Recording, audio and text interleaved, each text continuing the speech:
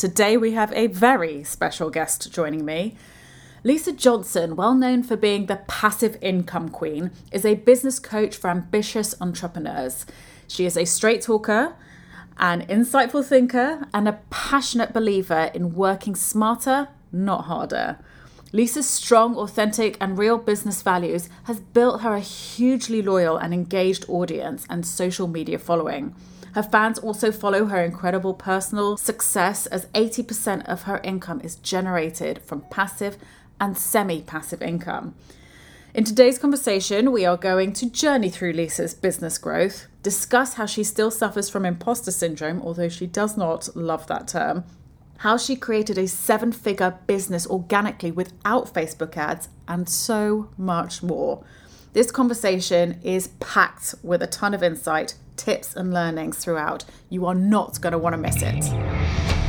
You are listening to the So Driven podcast with me, your host, Serena Dodd. Each week, we will dive deep into the inner workings of leaders. We will talk about their story, their challenges, their triumphs, and ultimately what drives that quest for success.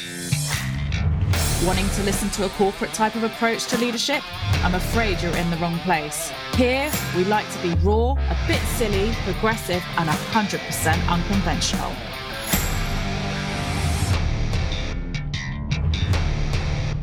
Lisa Johnson, thank you so much for coming on to my podcast today. I can't tell you, I started to write the questions earlier, and the more I started to write, the more excited I got. It started to spiral, and I was like, oh my God, I can't wait for her to get on this podcast. So thank you very much for coming on. I'm really pleased to be here. Sorry that I look like a pilot in this headset, but it's the only one that works well. Look, whatever works. No one's seeing this, so we're fine. Well, that's always good. So, how was Dubai? Yeah, it was lovely. It was really nice to spend New Year actually doing something normal. 2020 hasn't been normal, and I haven't felt normal throughout it because I'm one of those people that loves to travel all the time and haven't been able to. So to actually have like a New Year's Eve with people, and yeah, we were socially distanced, but we were with people and we were outside, was really, really good. And then the day we got back, it locked down again. Yeah, it's a real sort of hit straight back into reality, isn't it? Yeah, it really was. And then it was like, and this time you're homeschooling again. Oh God, I have so many plans that do not involve having my children at home. I think we all came into this year thinking it's going to be a bright, fresh new start, which I think it is in so many ways because we can see this sort of light at the end of the tunnel. But before we get to that light, it's almost the slowest part, knowing that freedom's coming, but it's just going to take us a little bit longer to get there. I think it feels harder on this one, maybe because we're at the end of it, like we're coming to the end of it. And I think also because, especially in the UK, it was summer last time we did it. So it was like, this is a bit of a novelty. We can just go in the garden. And now it's like -1. I'm not going anywhere. Yeah, exactly. It's not fun. And queuing for the supermarket before you could get a tan. Yeah. You can listen to a podcast, life's good. Now it's freezing and you're just hoping you can feel your hands. Yeah, exactly. I think there's something to be learned from it all, though. Like, I'm really trying to take from it how grateful I am when I can actually do things. Like when I was in Dubai, I had never had such a sort of really grateful holiday. Like every little thing I did, I was like, I couldn't do this normally. I'm so grateful that I'm able to do this. And I think maybe what it's taught us all is to be more grateful for the things we took for granted all the time. And I'm trying to go into it with that attitude. Absolutely. And I think it's hard to keep the momentum going of the gratitude. But right at the beginning, there was a huge appreciation of the nasty stuff that was going on in the world, but also being able to slow down. I mean, have you ever seen so many people walking in nature? I've never walked in nature, like ever. It's the first time ever that I've gone for a walk to not go to a pub, but just to go for a walk for the walk's sake. I'm not sure I've ever done that before in my life. I think there are many people out there that's in the same boat. Whereas now it's an everyday occurrence. Yeah, it's completely normal. And that is a good thing. And it's a good, like I'm moaning about the kids being here. I can see what they're doing school-wise. Like I can see the things they're learning. And I would never get that opportunity normally to spend that kind of time with them and to teach them things myself. And so I'm trying to be grateful for those things, knowing that one day we will look back on this and go, God, do you remember those weird couple of years when we did, everything was really different and we really moaned about it. But since when have we ever been able to spend that much time outside with the kids doing completely different things, reading a book, binge watching Netflix, all of those things that we probably won't do this in the same way ever again.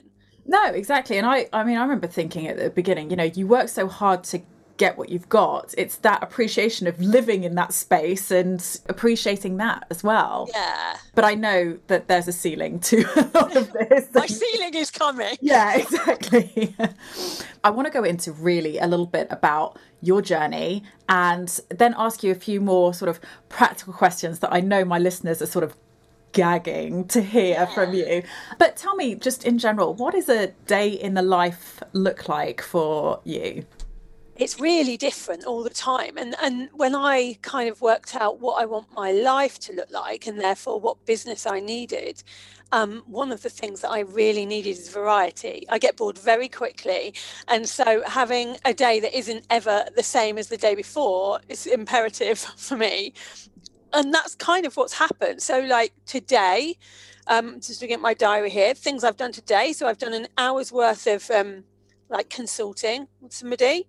I'm doing this podcast, and then I've got group coaching with 97 people straight after this. And then I've got nothing all afternoon. And then this evening I've got a mastermind called Destination Inspiration, and I'm doing the orientation for that. Whereas tomorrow I've got 3 hours with a health coach. I've got to basically write a presentation for something big that's coming on Friday.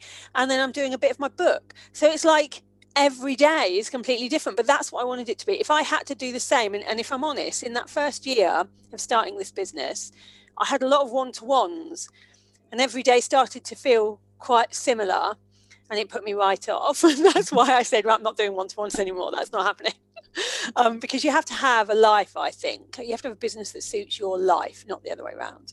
I think if you're going to leave a corporate job, which I want to get into, I know that's what you did do, and start something of your own, you do it because you love it and you love the journey of it. And you know that there's hard parts and you know that there's bits that you don't want to do, but you're going to have to do initially. But it's knowing that that journey can start to evolve into something that is far more the way that you saw it right at the beginning. Yeah, exactly that. And that you're getting something at the end of it. Like, I often felt, okay, well, I'm doing these one-to-ones and that's going to get me money, which is great. And then I'll do more one-to-ones and that's going to get me money. But money is a big motivator for me, but it's never been the only one.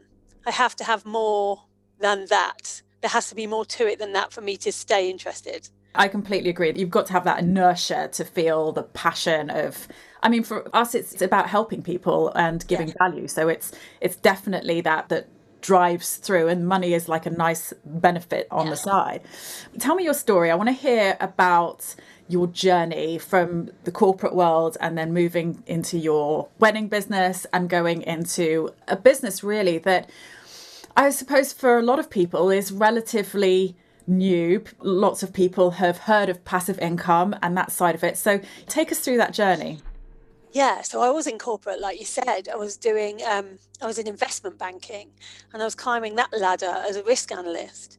And then in my 30s, I accidentally got pregnant with twins. I don't know if you can say accidentally, but I was suddenly pregnant with twins.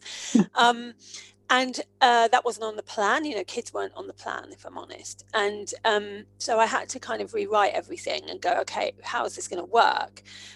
Going through a divorce at the same time. And so for me, it was like, well, at first, if I'm honest, I thought, well, I'll carry on. I'll just carry on doing what I'm doing and they'll fit into my life, which is ridiculous now that I look back. But it felt like that could happen. So at 5 months old, I went back to work. I was in Canary Wharf at the time, and I was working from 6 o'clock in the morning until like 10 o'clock at night. And it just wasn't going to work. I was never going to see them. And actually, I wanted to be around them more than I had thought that I would want to be around kids. And so I decided the best thing to do would be to get a job near my house, much more of a sort of 9 o'clock till 4 o'clock kind of role, so I could see them before and after. But there aren't many jobs of the kind of caliber that I had at that point. And so I took a job as a PA. which was the first job I'd ever had, like office junior PA kind of work. And so I went back to doing that, which obviously meant slashing my salary by a good amount. Like it was something like a fifth, if I remember rightly. And so I started as a PA. It was great. I got to see the kids, and I enjoyed it. I enjoyed the people. I enjoyed being in an office, but I was really bored. I was doing, I wasn't really doing that much. I was sorting out somebody else's life. And then the rest of the time I was playing on the internet. And so I thought there must be something more productive I could be doing in this time. And so I thought, you know what, I'll start a business, which was crazy. Like no one I knew had a business. I come from a council estate in Lincolnshire. Like I didn't grow up knowing entrepreneurs in any way. And so I thought, well, what can I do? Like, let's have a look online, did a bit of research, saw people starting businesses. It was the first time I'd sort of looked online for this kind of thing. And thought I'll become a wedding planner because I like organising things. And, I've planned my own weddings. And so that's what I did. And I started this business. I was good at the actual wedding planning, but I wasn't very good at business. I didn't really know what I was doing. And although I got lots of weddings in, by the end of the year, I had a new boyfriend and we sat down and said, can I leave my 9 to 5? And he worked it all out and he was like, well, you're earning about £1.15 an hour. So you're never going to be leaving your 9 to 5. And so in my head, I was like, I either have to change things now and really work out how to run a business so that I can make some money, because I was 30,000 in debt at this point because of me having to leave quite a decent job. Or I just need to suck it up and say, you know what, you're not going to have the extraordinary life that you wanted. Instead, you're going to do your 9 to 5. You're going to live hand to mouth like you always have. So you know how to do that, but you're going to see your kids. In for a penny, in for a pound. I was already 30 grand in debt. I spent another 5 grand and got a business coach to teach me the basics, the very basics of business. The stuff, ideal client, money mindset, how to write a strategy. I didn't know any of that. And within about 5 months, I'd turned the wedding business around to become one of the biggest urban wedding planning companies, if not the biggest in the UK, and was making a decent profit.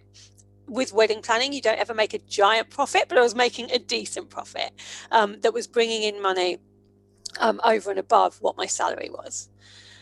And so that was good for a while. And for a couple of years, that's what I did. I left my job and I actually stayed in my job for another year after that, because I could do the wedding planning in between because I wasn't very busy.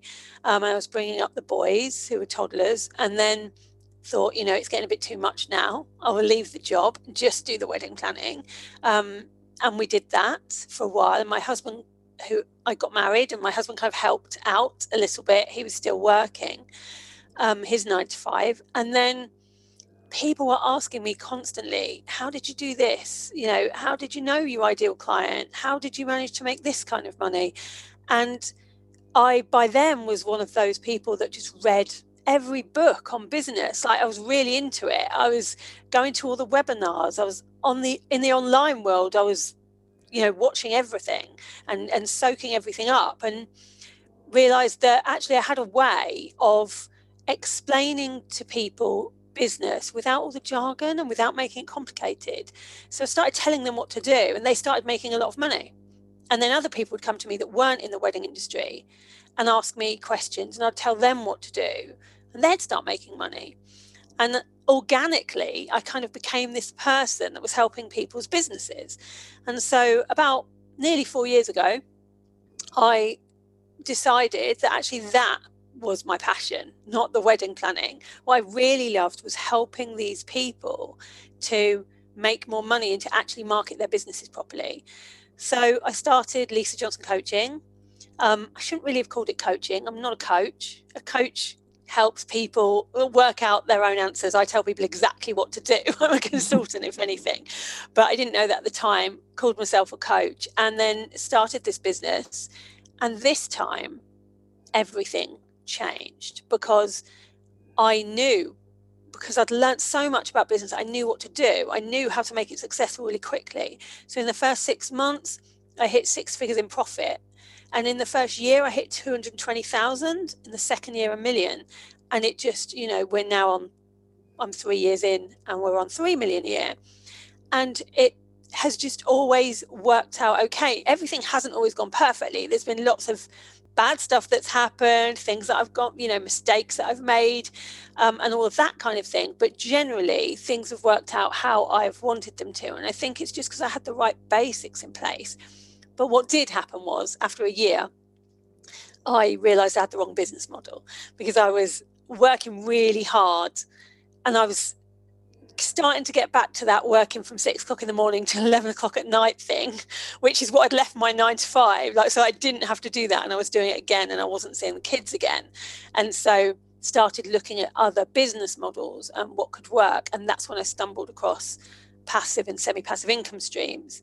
And from year 2, if you look at if I look at my business model at the end of year 2, I was doing mainly one-to-one.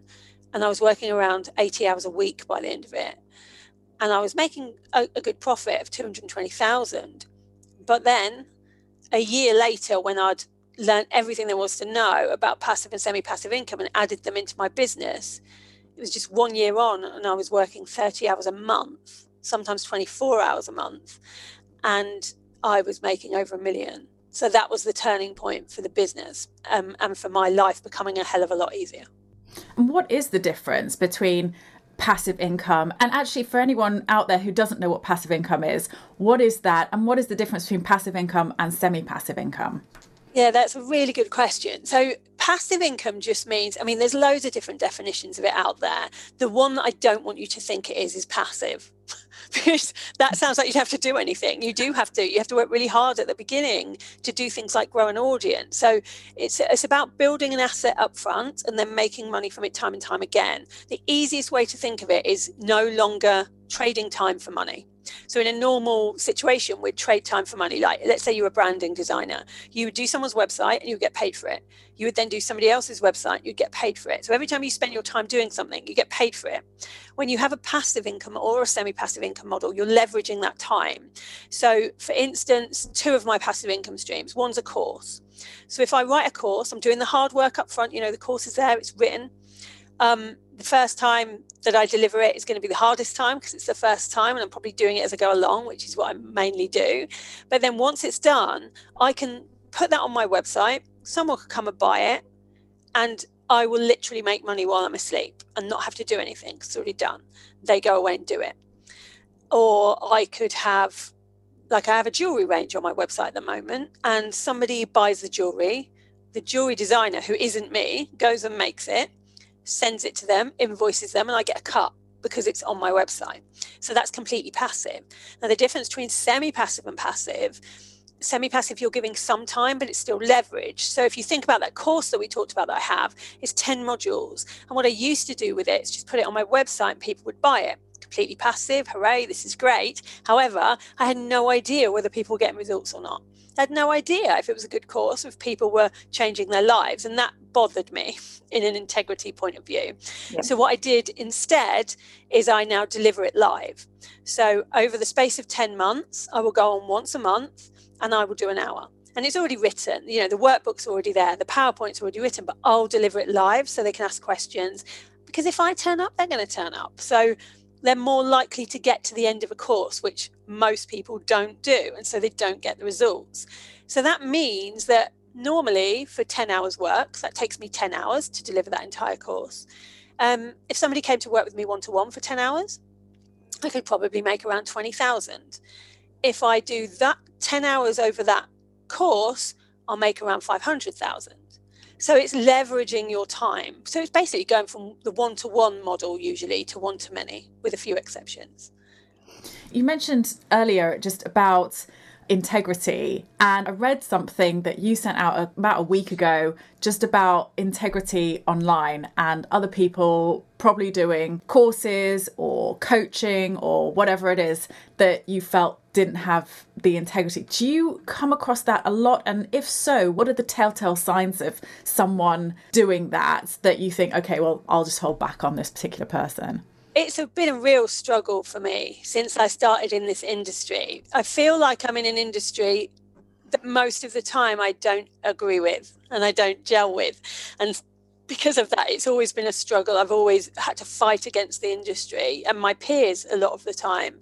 I feel sometimes, I said this last week, I feel sometimes like a bank robber that doesn't like crime.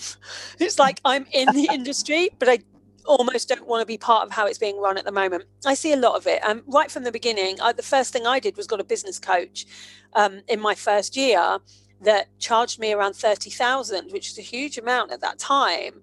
And I got nothing out of it because it was all, she didn't know anything. It was all sell. It was all very loud, but actually there was nothing beneath it. And the same, in the same year, I lost 27,000 to a Facebook ads manager who was really good at marketing to us, but then wasn't very good at delivery.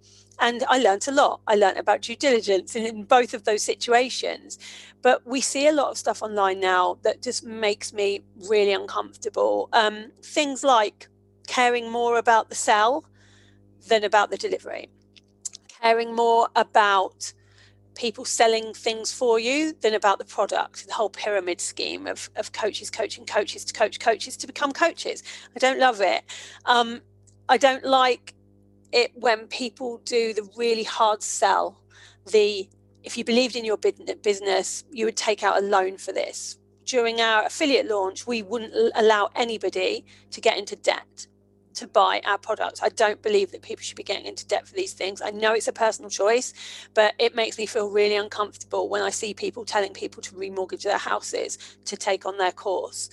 I don't love the whole do a boot camp and then everyone run to the back of the room and buy the product. There's only 20 available and you have to do it now. And when someone asks if they, I need 10 minutes to just speak to my husband about it, you shouldn't be speaking to your husband. You're not really a business owner if you have to ask your husband. None of that is in integrity to me. Now, I know that we all have very different levels of where integrity is. I get that my integrity level is much higher than most people's, but that's because I've been on the other end of it many times. And, I just think that things can be done differently in this industry. And I think that for a couple of years, I battled against it, calling out bad practices. When people were doing things wrong, the bullying that there is online in this industry is rife, and yet no one talks about it. There's so much there where people talk about community over competition, but they don't mean it. It's just nice words to say because it will attract certain clients who want that. Mm-hmm. But what they mean is community over competition until the competition comes along. And it shouldn't be like that. It should be that we all help each other rise.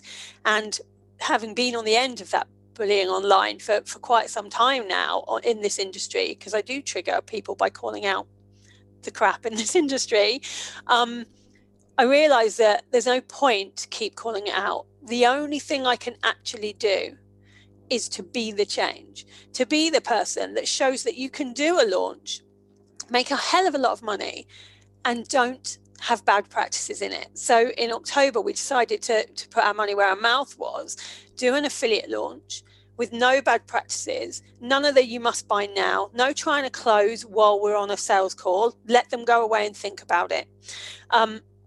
All of the things that we'd seen, we did the opposite, very, very vocally told people not to buy if it was going to mean that they wouldn't be able to afford essentials. We're in a pandemic, for God's sake, they shouldn't be buying courses if they can't afford their usual living expenses.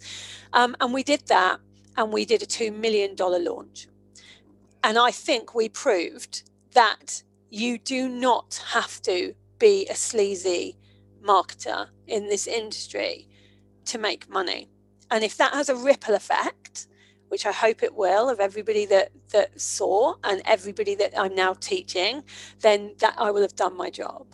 Well, I think people are growing in becoming far more savvy. I think when you see it time and time again, especially if you're trying to build your online business, you're seeing a pattern occur. Yeah. And it's that pattern that actually, this is not where I want to be. I fully agree with you. Whenever I'm talking to potential clients, I'm like, you don't make a decision now. You go and think about it, because the last thing that I want to do is have what has happened to me in the past, which is you're forced into a decision. Admittedly, I'm a coach, and the only way I'm forced is the way that I think about it. But I feel sort of, I've got to get this now. I've got to get this now. Yeah, you're on the spot. And if you don't get it now, you're going to lose it. And then you get it and it costs tens of thousands. And then 10 days later, or even 2 days later, you're thinking, what have I done? That's the last thing I would want the people that work with me to feel. That's the last thing that I will allow myself to be put into again. But I think sometimes you have to make the mistake in order to either rectify it in the future for other people and yourself, or just so that you know, right, this is what I can afford. I'm going to shop around and I don't care who's trying to sell me what. Yeah. And I think that for some of us, we get there quite quickly. Like I was very savvy very quickly after that first year and was very good at due diligence, and I wouldn't let anyone push me around. But for others, it can be a really hard lesson to learn. And, you know, those boundaries that people put in place can be hard to do when you've got these people know how to sell. You know, they've learned NLP on how to make you feel emotionally guilty to say no. And it shouldn't be that way. I feel like there's a lot out there that can be changed, but I get that the reason people do them is because they're taught this is the way to make money. This is the way to make your business work. And if they're taught by their mentors that the best way to do it is the hard sell, is the, you know, putting pressure on and all of that kind of thing, then that's what they're going to do because they don't know any other way. But if they can see that there's another way, that you don't have to do it that way, then there'll be more people. Because I think most people don't want to do the hard sell. Most people already feel sleazy enough selling online without having to do that. I think what's different online is if you're selling to a person in a marketplace, for example, you kind of know those people, you know their mentality. When you sell online, you're speaking to people all across the world who have different ways of looking at things. So you're sort of gauging either different competition or different mentalities. And I think that's quite tricky along the way. Tricky. And I think as well, what we've got to remember is we want long-term sustainable businesses. We don't want flash in the pan businesses. And the more we are like care about the sale more than the result, the shorter your business is going to be because word gets around. You know, if I think about my business, the only reason it is as successful as it is because the people that get results shout about it a lot online, and they tell other people who then come and get results and they shout about it a lot. If I didn't have that, if I was one of those people that just sold and didn't really care about the results, which is what I see out there a lot of the time, I don't understand how the business model continues.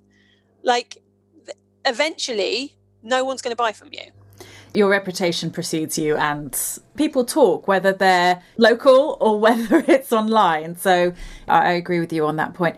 Talk to me about money, because it's very British of us not to talk about money. And I think what is a real draw, makes you stand out, is being open about it. It's something that, you know, I was trained with a US coaching school, and it's very open. Talking about money in that environment is very open. To find someone in the UK who talks about it just as freely in such a way that it's possible, I feel that's such a draw. Did you find it hard at the beginning to step over some mental barriers with that, or did it come naturally? Yeah, so weirdly, I didn't find it hard, but maybe as well because I'd been taught mainly by US mentors.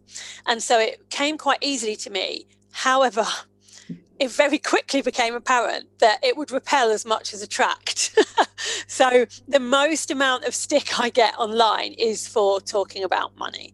I talk about money a lot. I want people to see what's possible, especially people who come from a background like I did, because I know that if I hadn't seen other people talking about how much money they were making and where they came from, I wouldn't think it would have been possible for me, because I always used to give the excuse like, yeah, but that's okay for them because they probably had money at the beginning. That's okay for them because they probably came from a place of money, and they used to, you know, that's okay for them, they don't have kids. And I would tell myself all of these things. It was only when I saw people who actually were a little bit like me and where I came from earning a lot of money that I realized it was possible, and that's how I made it.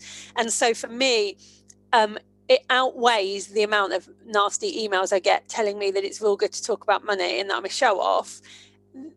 It outweighs the amount of people that come to me and say, thank you, I didn't think it was possible until you started talking about it, and now I'm on my way. And that's more important to me. So it will always repel and attract in equal measure. But one of the things that I knew I wanted to do is not just I show my bank statements, you've seen, I show my Stripe payments online, because I'm very cynical when people say that they are earning 6, 7, whatever. I've always been really cynical about it because I've known people in this industry that have clearly lied about it. And so I wanted to make it so that no one could be cynical. Like, I will show them it's true. But then I realized that actually that wasn't all I wanted to do. There's no point showing that information unless you're going to show the background behind it. So what I do now is I post it and I show where it's come from, what income streams that came from and why, what I would have done differently, all of those kind of things, so that people can actually learn from it, not just know that it's true. I think the evidence is always a big pull. Even though you have people who are cynical, people are curious as well. I know from people who have been in multi-level marketing, for example, I've seen and heard people say, well, I made her show me her bank statement because I want to know that this is possible. And whether you're into multi-level marketing or not into it, you want that proof. You want that piece of paper to say, if I'm going to put my money where this person is, I want to see that statement. And people say to me all the time, well, it shouldn't matter if you've made that money or not. Why do we care whether you've made the money?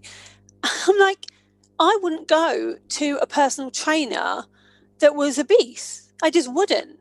Because I would want to know that if they could do it for them, they're likely to do it for me. I wouldn't go to a hairdresser that has really bad hair. You just wouldn't. It's human nature that we want to go to somebody that's already been there and done that and emulate those results. And so I have to show these things because otherwise, I don't want someone to trust me with their money and help them make money if they can't see that I can do the same for me and my own clients. No, I completely agree. What would you say to someone who is starting up their own business? In fact, before you answer that question, what is the sector that you mainly attract, do you feel, that follow you, that join your courses? Is there a particular sector? No, it's really varied. At the beginning, like 3 years ago, I'd say it was wedding industry, because that's where I came from. And so they're the people that knew me. Then I had like the coaching industry for a while. And now it seems to be I have personal private investigators on there. Like, I have a dog walker. I have people that are tutors online, memberships for all sorts of things, from cooking to parenting to theatre, like so many different types of people. I think the main kind of pattern is people that have knowledge about something and don't know how to sell that knowledge. They're the people that come to me. What's like the one key thing that you would say to someone who's starting out in business? Be prepared to be consistent. The sexy bit that you see online, all the fun stuff, or the writing the content and the great photo shoots and all the traveling and all the stuff you see out there, that's not the bit that makes you money. The bit that makes you money is consistency, putting out content every week, showing up for your audience, learning more about what you do. It's sending an email every single week without fail. All of those unsexy things are the things that are going to bring you in the money. So don't be fooled by all of the curated stuff that you see online. And I think with that, it's also about knowing that it doesn't come like that. That consistency is only shown 3-4 months down the road, where people can rely on your content coming in to... Or longer.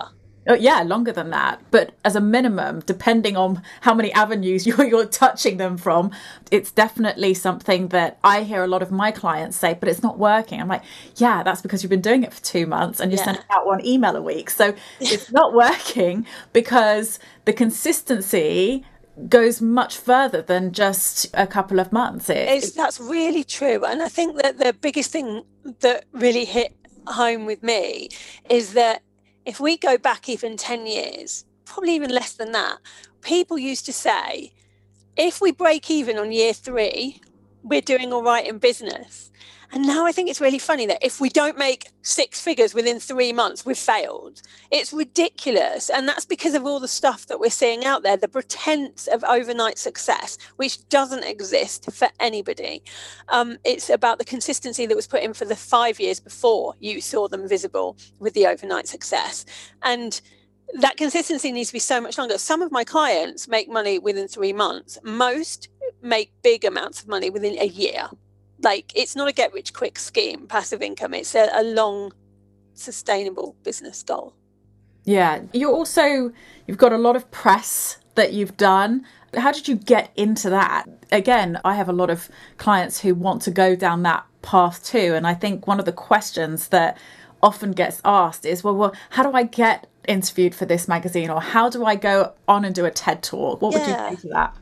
I think a lot of it is about being open to opportunities, but not waiting for them to come to you. So I've not really done that successfully with people pitching on my behalf to things. The big things that I've got, Forbes and Red Magazine, Psychology, the TEDx, have all been done by me. So I think you just find where you want to be, where you think you can offer value, and I've literally just emailed them and said, I would love to write an article on this. I think it would go in this section. I really liked the article that you did last week on this, and I think this follows on from it. What do you think? And that's how I've got most things. It's about building relationships as well with people who write for these magazines and people who are hosting the TEDx talks. Like, build those relationships, help them out. Now, if you see that they've written an article for somebody else in Forbes, share it with everybody so that they can see that you're not just out for yourself. It has to be a two-way street. You have to be able to build relationships properly and genuinely, and not just because you want something.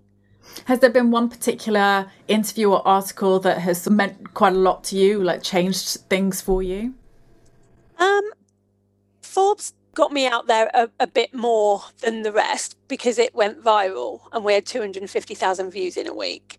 So that was pretty cool. It was, interestingly enough, I was in The Guardian. So, I mean, all these different magazines, and podcasts and all these things. And I think my family, especially my dad, in his old-fashioned ways, thought that I just sort of played on the internet for money. Like, it wasn't a real business. And then I was in The Guardian. And suddenly, because I'm in The Guardian, all of my family, it's like, oh, okay, she has an actual business. She must be something. It doesn't matter about all the other places I've been in, but it was in The Guardian. So it is funny.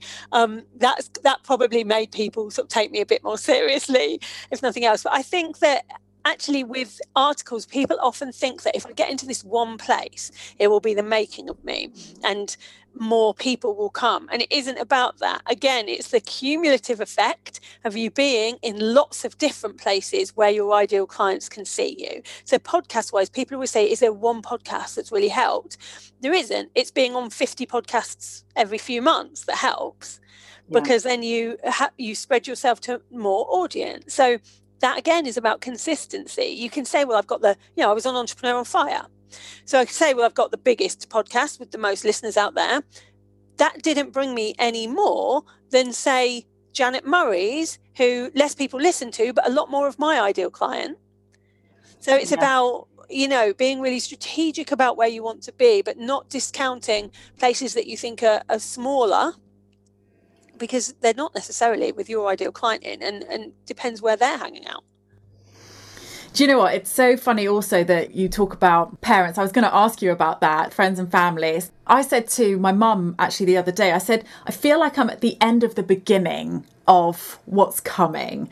It's really interesting. I remember telling my dad, because I was in events as well, I remember saying, I'm leaving this and I was earning good money and I'm going to start this online business. And I don't think he was that impressed, actually.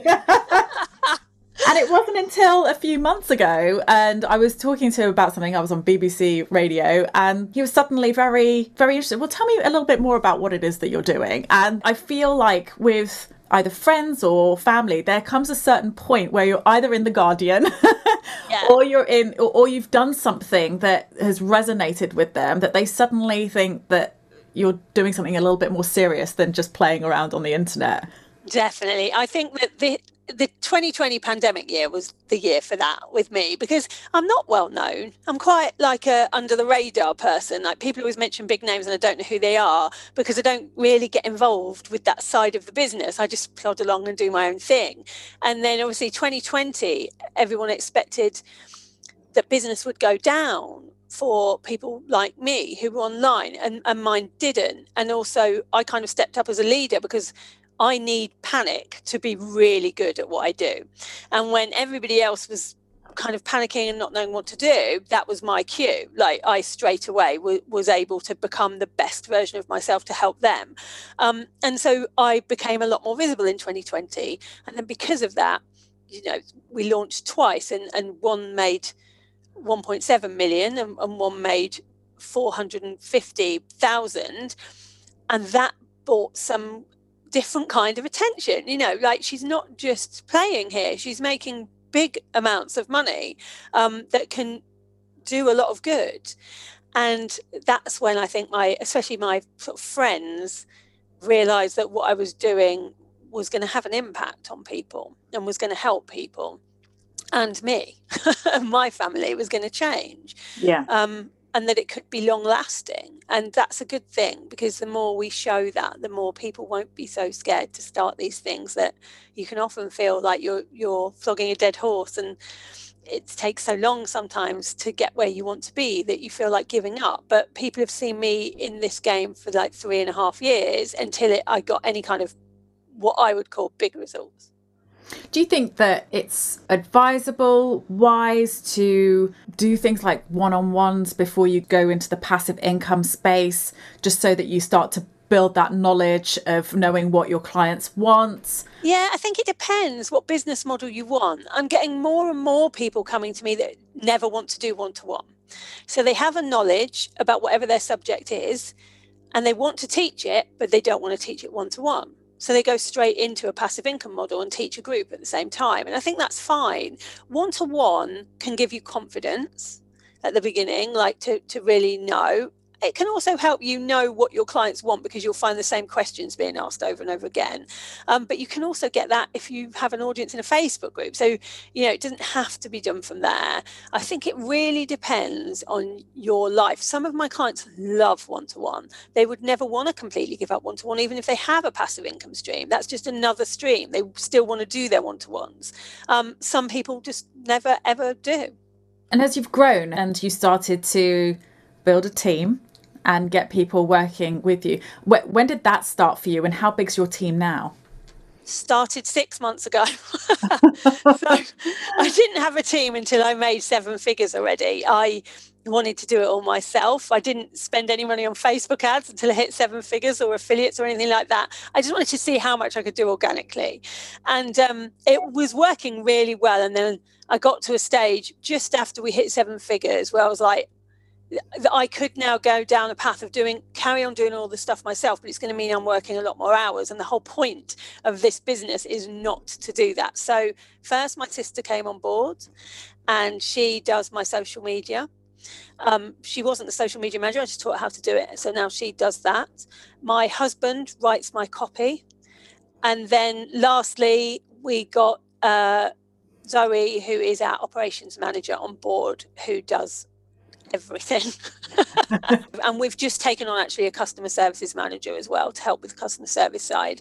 And I now have Facebook ads, so I have a Facebook ads manager, freelance. How does it all feel? Because it's all been your baby, and now you're like passing parts of it off, and even though it's like freeing you up, does it give you anxiety? Terrifying at the beginning, yeah, because you know what you're doing, you've done it, and you know it works. And I knew that if I was going to hand things off, I wanted people to be able to do it their way, not my way, and to look and see if there are better ways, because it's only me, like other people can find better ways. And especially with Zoe, like this kind of stuff is her zone of genius, not mine. And so to make her do things my way would never have worked. So she's kind of come in, looked around and gone, well, let's try this.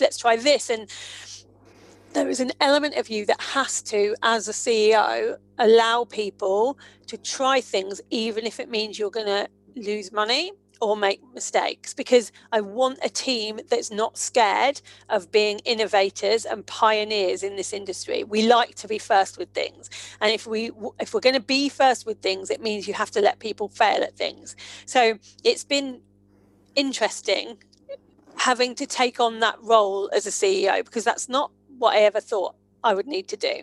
I quite like parts of it. I'm not very good at managing people, which is why Zoe's a great person to have in between me and everybody else. Yeah. Because that's not what I'm good at. I'm good at rewarding, but I'm just not very good at sort of the how are you getting on? Is everything all right? So I'm just not. Yeah. I'm a bit like, right, you go and do your thing, I'll do my thing, and it will work. But we seem to have managed somehow to have an amazing team that has, doubled the revenue very quickly. Do you ever feel like you've got that imposter syndrome? I know so many people in this industry do. From being right at the beginning 3-4 years ago for you to now, has that changed at all? Has it got worse? Has it like... It's the same. I always get it. I get imposter syndrome all the time. I don't know whether I don't love the words imposter syndrome, because I feel like if you give it a name, it allows you to not do things. Yeah. And go, well, it's not my fault, I've got imposter syndrome. When actually all it is we're doing new things all the time. Of course we're going to feel like this. Of course we're going to feel like the new girl at school. It's new to us. Like, we're going to feel like we haven't got the confidence that we're going to have when we've done it a lot. And that's really normal. So yeah, I feel like it. I still have money mindset issues on a daily basis. Like, those things don't go away. You have to work at those things all the time. And because of how sort of quickly things changed, from only 4 years ago being in debt to now, my mindset has taken longer to catch up than the business has. So like, I can do the strategy and I can put things in place and I can get a team in place, and that's all easy to me. My mindset piece isn't easy to me. It's taken me longer to feel comfortable where I am. Do you know what? I just think that's good for people to know, because you've got such a great following. And even though you don't think you're that known, I think in certain communities you are really well known. So, but yeah, I think from definitely my listeners' point of view, they would be very interested to know that they're not alone. And no matter what stage they're at, they're still going to get it. Yeah. And I wish somebody had said to me, like, don't try and... I think we all have this thing where we try and go, well, I will feel like I'm successful when I get to 2,000 a month. I will feel successful when I have my first team member. I will feel successful when I'm in Forbes. Oh, none of those things will ever make you feel successful. You are already successful.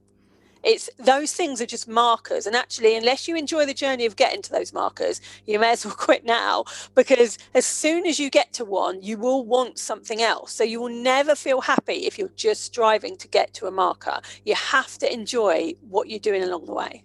And I also think it's important to celebrate those points too, because going into something like Forbes, or reaching 7 figures, or reaching 6 figures, or reaching 2,000 a month, whatever the point is, you haven't done it before. So it's when you get to it, you're like, oh, well, then everyone can do it. If I've done it, everyone can do it. Let's just move on. We're like, what else can I do? What else can I do? And actually to stand back and say, you know what, I did bloody well there, and I'm really, really proud of myself.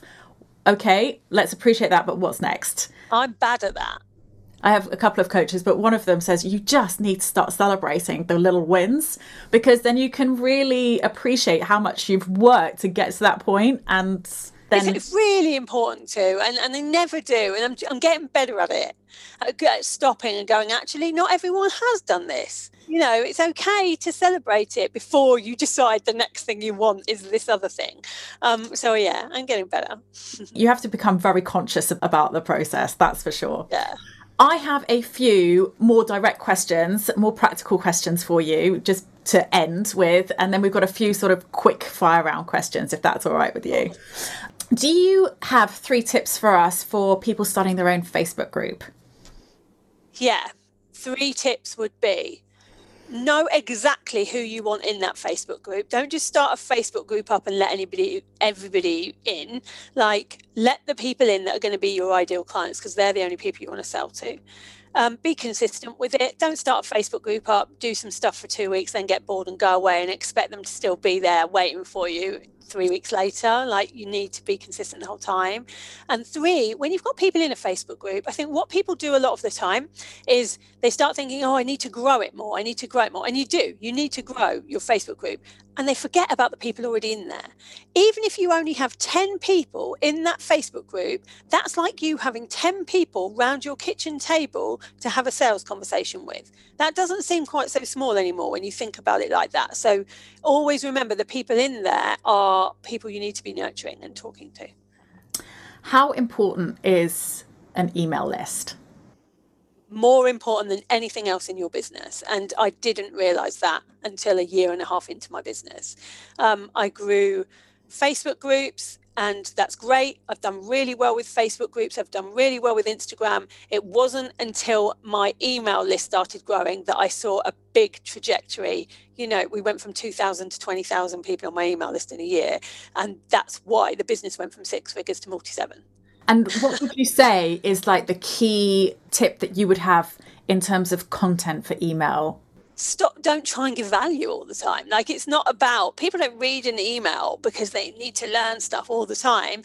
I think if you can just be you and show your personality in it. I mean, I don't know whether you've seen any of my emails, but they're just me telling random stories about things that have happened to me that week and what lessons I learned from them. Sometimes they're funny, sometimes they're pretty dark, but they're just real. And I think that's more important than, here are 5 steps that you need to know about passive income.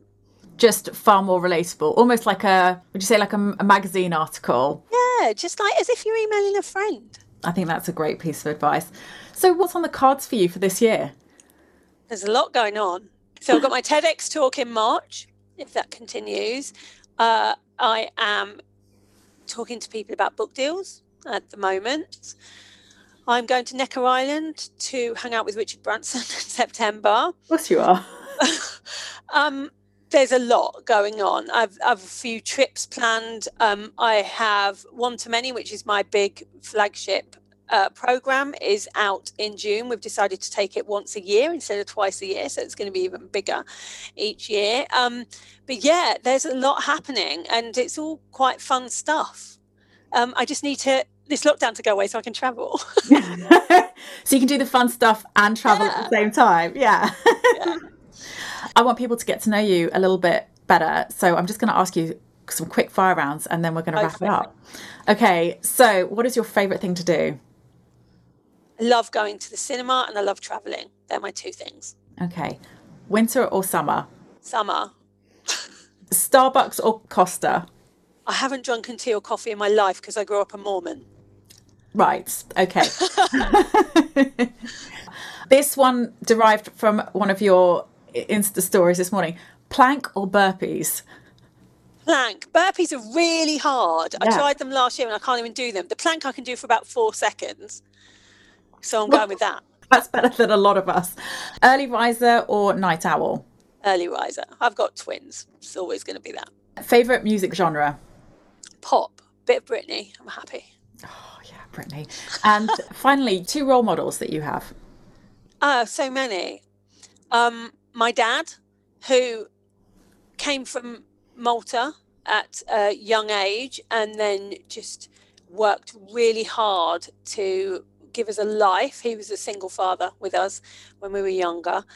So his work ethic is what has given me my work ethic. So I always look up to him. My kids, one of my twins, Albert, is gender neutral, should we say. He's decided he doesn't necessarily want to be a boy. He's got long hair and he wears dresses. And every time I worry about him and what people think of him, he laughs in my face and tells me he really doesn't give a damn what anybody thinks of him and why can't I see that only his opinion of him matters. And I wish I had learned that even 10 years ago, let alone 30. That's pretty incredible. But my role models are all around me. I do take a lot of things from a lot of people. You know, people teach me stuff. My mentors teach me stuff. People I see online all the time. But I think that role models really need to be people that have given you something that stays with you.